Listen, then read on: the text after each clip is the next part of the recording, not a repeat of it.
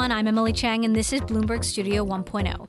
For this episode, we traveled to Seattle, Washington, to meet with the co-founders of Southeast Asia's dominant ride-hailing business, where they've set up a new office to grab some of America's top tech talent to boost their engineering remotely.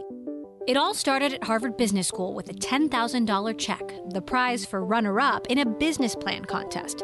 Today, Grab is one of the largest tech startups in Southeast Asia, changing the face of ride-sharing across the region. Amidst increasing competition from Uber, Gojek, and more, Grab has driven a steady course, expanding to 7 neighboring countries, eventually acquiring Uber's Southeast Asian business, adding Uber CEO Dara Khosrowshahi to the board, and raising billions from SoftBank's Masayoshi Son.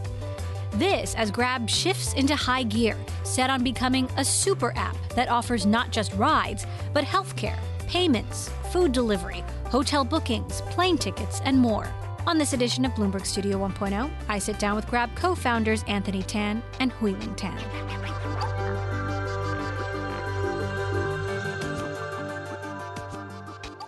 Let's start at the beginning. You met at Harvard Business School. How did you two find each other? Actually, it's really interesting. The first year we were in business school, we were in different classes. So the only times we met were when we were looking for Asian food. It was actually only in the second year that we started to really get to know each other, because we both serendipitously ended up taking the same class called Business at the Base of the Pyramid. Over that semester, I discovered that this guy is the hardest working guy ever. I was so glad he sat next to me because I was constantly taking his notes for class. Yeah, she didn't do homework. I did the homework, and she copied my homework. Are you okay with him saying that? Completely fine. It's the truth. Everybody knows it. You're from a big auto family in Malaysia. Did you know who he was? I knew of his family. I didn't know of him personally. And to be honest, when I first discovered that he was the son of Tan Chong Motors, I wasn't particularly keen on getting to know him too much better because I had a bad conception around, rich families, their kids. They're not particularly hardworking, not necessarily always the nicest people. And are you okay with her saying that?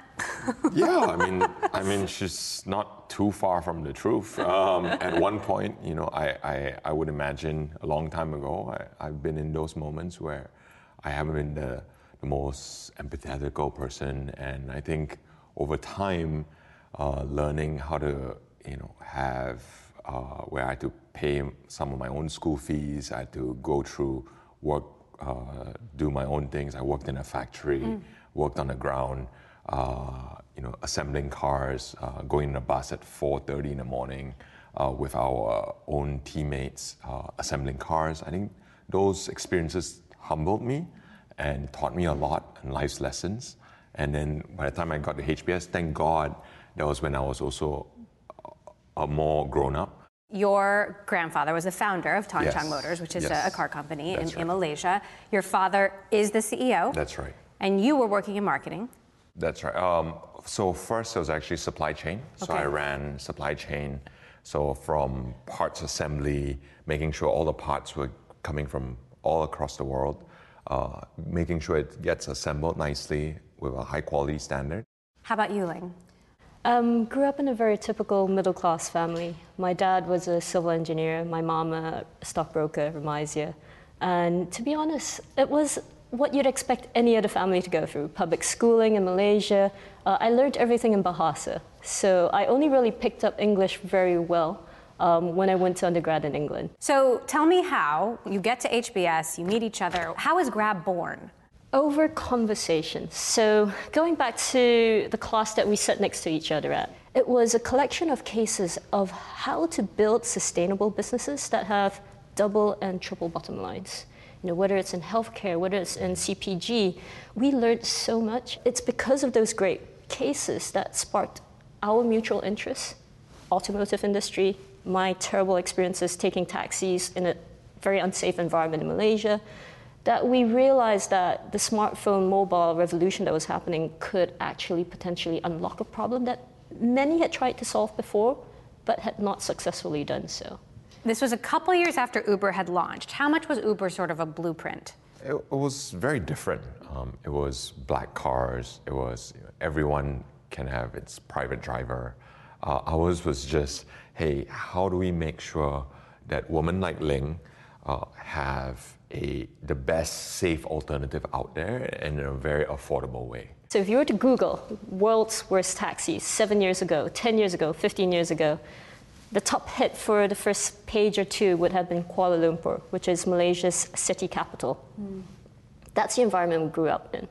Even worse, the moment I became an adult, I was working late at McKinsey. So there was no real alternative. I couldn't drive myself home because I would fall asleep at the car. It was late nights. My mom and I developed a manual GPS tracking system. So back then, we were during the Nokia good old phone days. No smartphones, no GPS tracking. And I would literally text her the car number plates, the name of the driver and the license of the car and taxi I got into.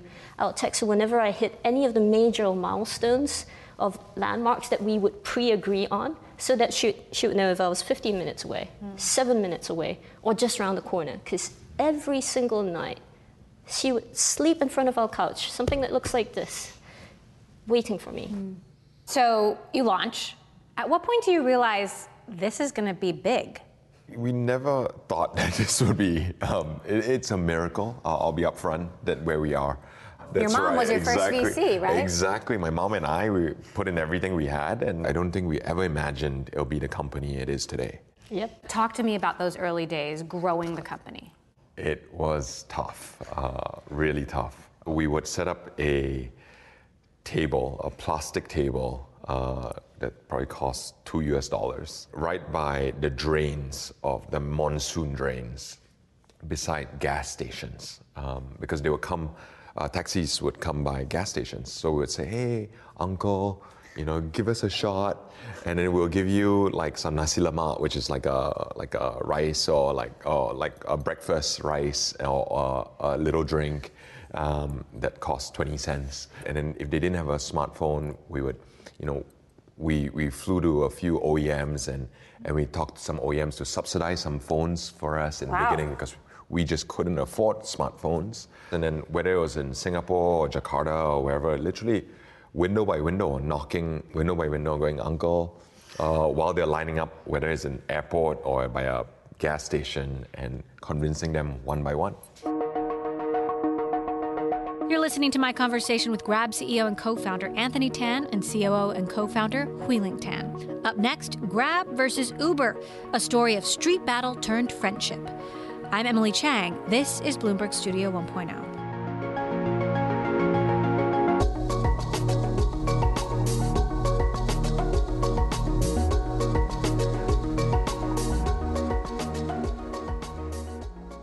By 2014, you'd expanded to the Philippines, Singapore, Thailand, Vietnam. Tell me about what it was like getting into these different countries. One of the first few things we always did was look for the best local leaders.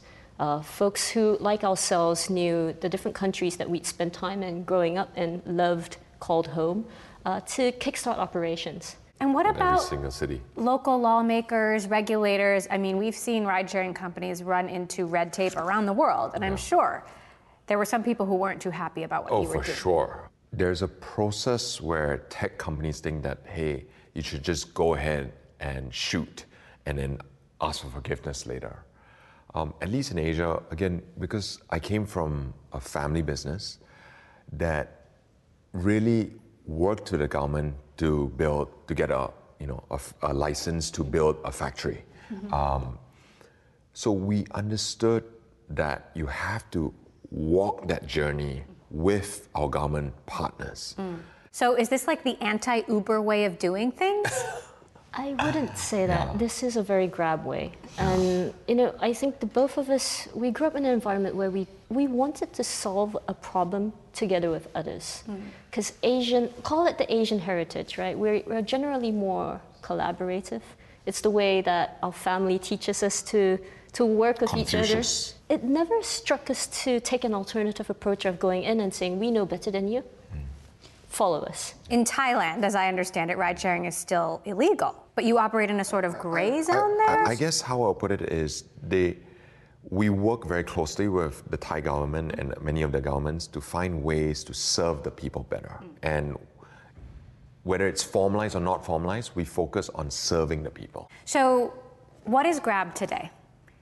It's not just a ride-hailing app. It is so much more. Thank you. Tell me about the super app vision. After 6 years of building this together with the people of Southeast Asia, we were able to start working together with Uber as partners once we acquired the Southeast Asia's assets. Uber was struggling in Southeast Asia. So Uber had a great campaign. So on-demand Uber ice cream, right? So we, first of all, didn't think that that would fly as well because one, it's very, very hot in the region. It melts, and getting slushy ice cream ain't fun. So what we said was, hey, you know, what do Singaporeans, Malaysians love, Thai, you know, what do they really, the king of fruits, the durian. In over 30 days, we sold 25 tons of durian, making us the biggest durian seller in Singapore. Uber doesn't give up easily. What happened? How did you end up buying their ride-hailing business? I would start with, it makes a big difference who's on the driver's seat, right? I think number one, we both had tremendous respect for each other. Two, Dara just came in. He said, look, guys, it doesn't make sense to just continue, you know, having this street fight, literally city by city, or does it make sense to where 1 + 1 = 11? So that was when the conversations, obviously it was very secretive. You know, Dara and I, we met in San Francisco, away from the office, away from media. It was just me and him in a private room, and then we started building trust that way. And we both agreed that was the best outcome for both companies. Uber owns 20% of Grab. How much do you collaborate? How much is Dara Khosrowshahi, the CEO of Uber, really involved in Grab? So Dara is on the board. Recently, he's been quite busy, as you can imagine. But you know, he's been a dear friend. In many ways, we bounce ideas off each other. A great director. We also have Toyota on our board and SoftBank. Do you at all worry about giving away competitive secrets to the CEOs of the big ride-hailers in other countries? No, there's a non-compete, so they wouldn't compete with us as long as they're shareholders. So. And you have no plans to expand outside of Southeast Asia? No. Focused in Southeast Asia. And yet, you do have offices in Seattle. We visited your offices in Seattle, which is where we are. Yes. Any plans to expand in the United States? Nope. Is there anything that would change that? Nope. Why not? We actually have an R&D center in Seattle, Beijing, and Bangalore. US, China, India. One key theme, great tech talent. Let's talk about the super app. This is so much more than a ride-hailing business now. What else? You're delivering food. What else are you doing? What else do you plan to do? We want to create a technology platform that can literally house multiple digital ecosystems and economies on it. And of course, today we now do food deliveries, as you mentioned, parcel deliveries, and a big underlying use case of payments and financial services. We now have multiple amazing partners who are helping us with things like healthcare. In healthcare, we have a JV with Ping An Good Doctor, amazing technology from China to help us enable more folks to get healthcare, health services and products easily in Southeast Asia. We also have a partnership with Happy Fresh, where they do grocery deliveries with us. We also have partnerships with video, content players, games, and all sorts of other things that are in the works that you'll hear of, including American players like Booking.com. Now, if you open the app in Singapore, Indonesia, you'll be able to book hotels, airplane tickets, because we've been able to partner with these folks to enable their services in a matter of months. So you do have a competitor in your region, Gojek, which is catching up in many of these businesses and also claims they're a super app. How much of a threat is that competition? The thing that we always look at is what our customers are saying. And good news is, since year one, we've always been the only regional player, and therefore the only regional super app in the region. Clearly, the customers are choosing us. The Gojek founder has said some not nice things about you, and he has said, you were actually classmates at Harvard, I believe, and the founder of Gojek has said, excuse me, you spend the first years of your life copying Uber and the next 3 years of your life copying Gojek. Yeah. What's your response? He likes drama. No, I think Look, I respect Nadeem. We both do. And we respect him and the company. And I think, again, how I always see it is, look, we're in it for the right reasons. At least for us, and I can't speak for others, are we here, is it just about creating economic wealth? We believe our raison d'etre is to serve Southeast Asian societies. And there's no other reason why we're here. So for us, it's always been about serving. Whatever our competitors say, it doesn't matter, it's noise. This is my conversation with Grab CEO and co-founder Anthony Tan and COO and co-founder Ling Tan. Up next, in the midst of the U.S.-China trade war, where Grab sees opportunity for future growth. I'm Emily Chang. This is Bloomberg Studio 1.0. Stay with us.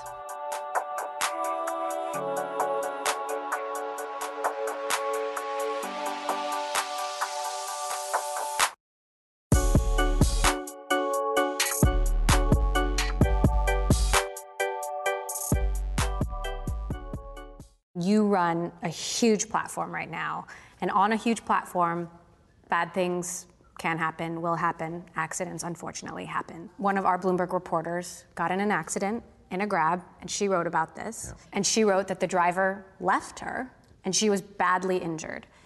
You actually went to visit her at home. That's right, that's right. And she's not the only person. I remember meeting a driver once who actually on a motorbike, he fell on his own. You know, I went to visit you, Lim, as you said.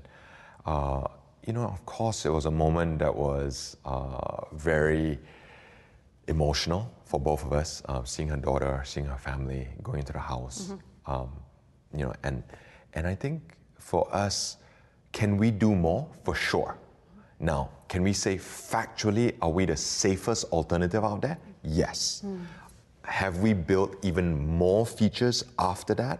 Yes. We've tripled down, if not quadrupled down. We have dedicated tech families just focused on safety. And right now we can say undoubtedly, hand to heart, there's no one who has more safety investments in Southeast Asia than we do. So she actually confronted the driver. She found out sort of what the consequences for him were. He lost his ability to drive for Grab, yes. Correct? He was fined. She wrote down what she felt the accident cost everyone. She said, my left vertebral artery. She's referring to her injury there. Driver, livelihood, plus $3,700 in fines and expenses. Grab, $20, the refund they'd given me after the accident. How does that strike you?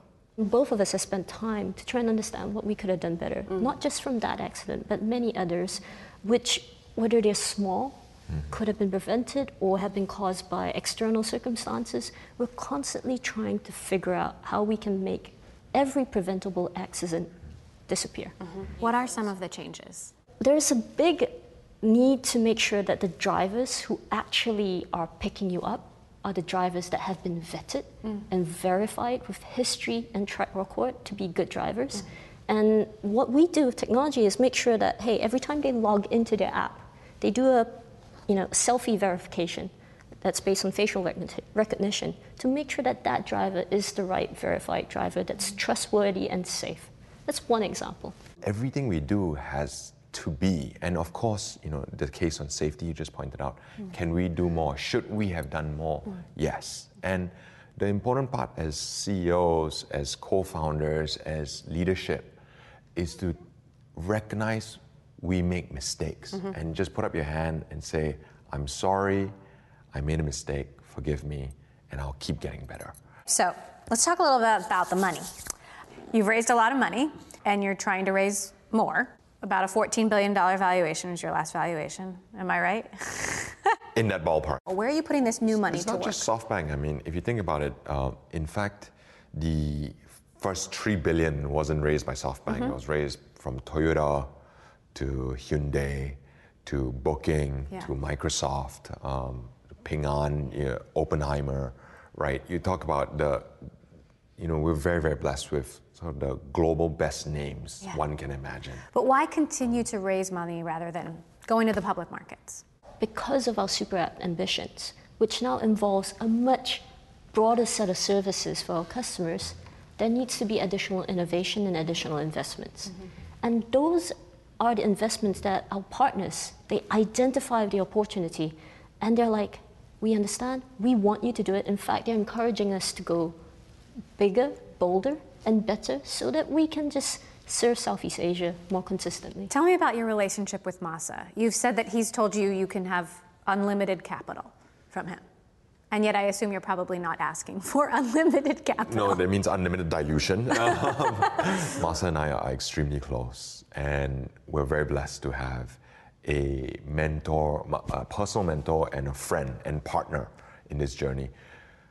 But I will not right now need that capital or want that capital today because we have enough capital to invest in what we need today. So, Ling, you recently told me you surpassed $1 billion in revenue last year, that you're on track to double that this year. Where is the growth going to come from? I think in terms of countries and regions within Southeast Asia, the biggest trajectory and growth area we've seen is Indonesia, and we're doubling and tripling down there as well. How far away is profitability? In certain markets and certain verticals, it's actually already profitable. Now, for us, it's really important that we build and create more value, right? It's very easy to say, hey, you're the most popular app, and then just be like, oh, chill, right? Or as opposed to, hey, we're the single most popular app, but there's lots of competitors, so we need to make sure we deliver more value so that we earn the right of customers to keeping us as the single most popular leading ride-hailing app. Uber can't say when it will be profitable, and that has been a problem for investors. Yeah. Are you learning from that? It's different. It's different. So first of all, Uber, majority of its business is ride-hailing today, plus obviously a food delivery. Lyft as well as ride-hailing. The point is, we see ourselves, our comparable is more WeChat, right, as a super app. So will Grab go public? Right now, we have no plans to go IPO. We don't need to go IPO, hence that very big round. For us, again, choosing long-term strategics, again, as part of our Tech for Good, working and co-nation building, is when we talk about nation building, it's not 5 months. It's the next 5, 10, 15, 20 years. Given the US-China trade tensions and manufacturing that seems to be leaving China and moving to Southeast Asia, does Grab have a role in that? Is that an opportunity at all for you? What I can share about the States and China is that both regions are equally looking at Southeast Asia as huge future potential growth areas. I think everybody sees Southeast Asia as a region of growth for the future, and it's not short term. It's not for the next 5 years. It's going to be for the next few decades, and that's the growth we want to help drive and lead and grow for the rest of the country. We've seen many founding teams fall apart. There's blood on the floor. You guys seem to have a great working relationship. How do you maintain that? We've just had an amazing relationship because we share that foundational value system. We also share that passion and vision for what we believe we can contribute back to the region. And we do know that it's unique, and hence why we cherish and value it even more. At the same time, we also know that there are many more opportunities for others like us to equally find the same passion. So we encourage it. In fact, we are helping back in the region. We've launched something called Grab Ventures Velocity. It's our own accelerator program to help other startups in the region who are trying to do good, trying to find scale, using our platform, using our access and partnership. We're trying to help them as well because we were able to stand on the shoulder of giants, and we're hoping that we can help give them a little boost that they all deserve as well. Well, it's been a pleasure to interview you and to interview you both together and to see that working relationship. So Anthony Tan, Ling Tan, co-founders of Grab, thank you so much. Thank you so much. Thank you for joining us. Thank you. Bloomberg Studio 1.0 is produced and edited by Kevin Hines. Our executive producer is Candy Cheng. Our managing editor is Danielle Culbertson. I'm Emily Chang, executive producer and your host. This is Bloomberg.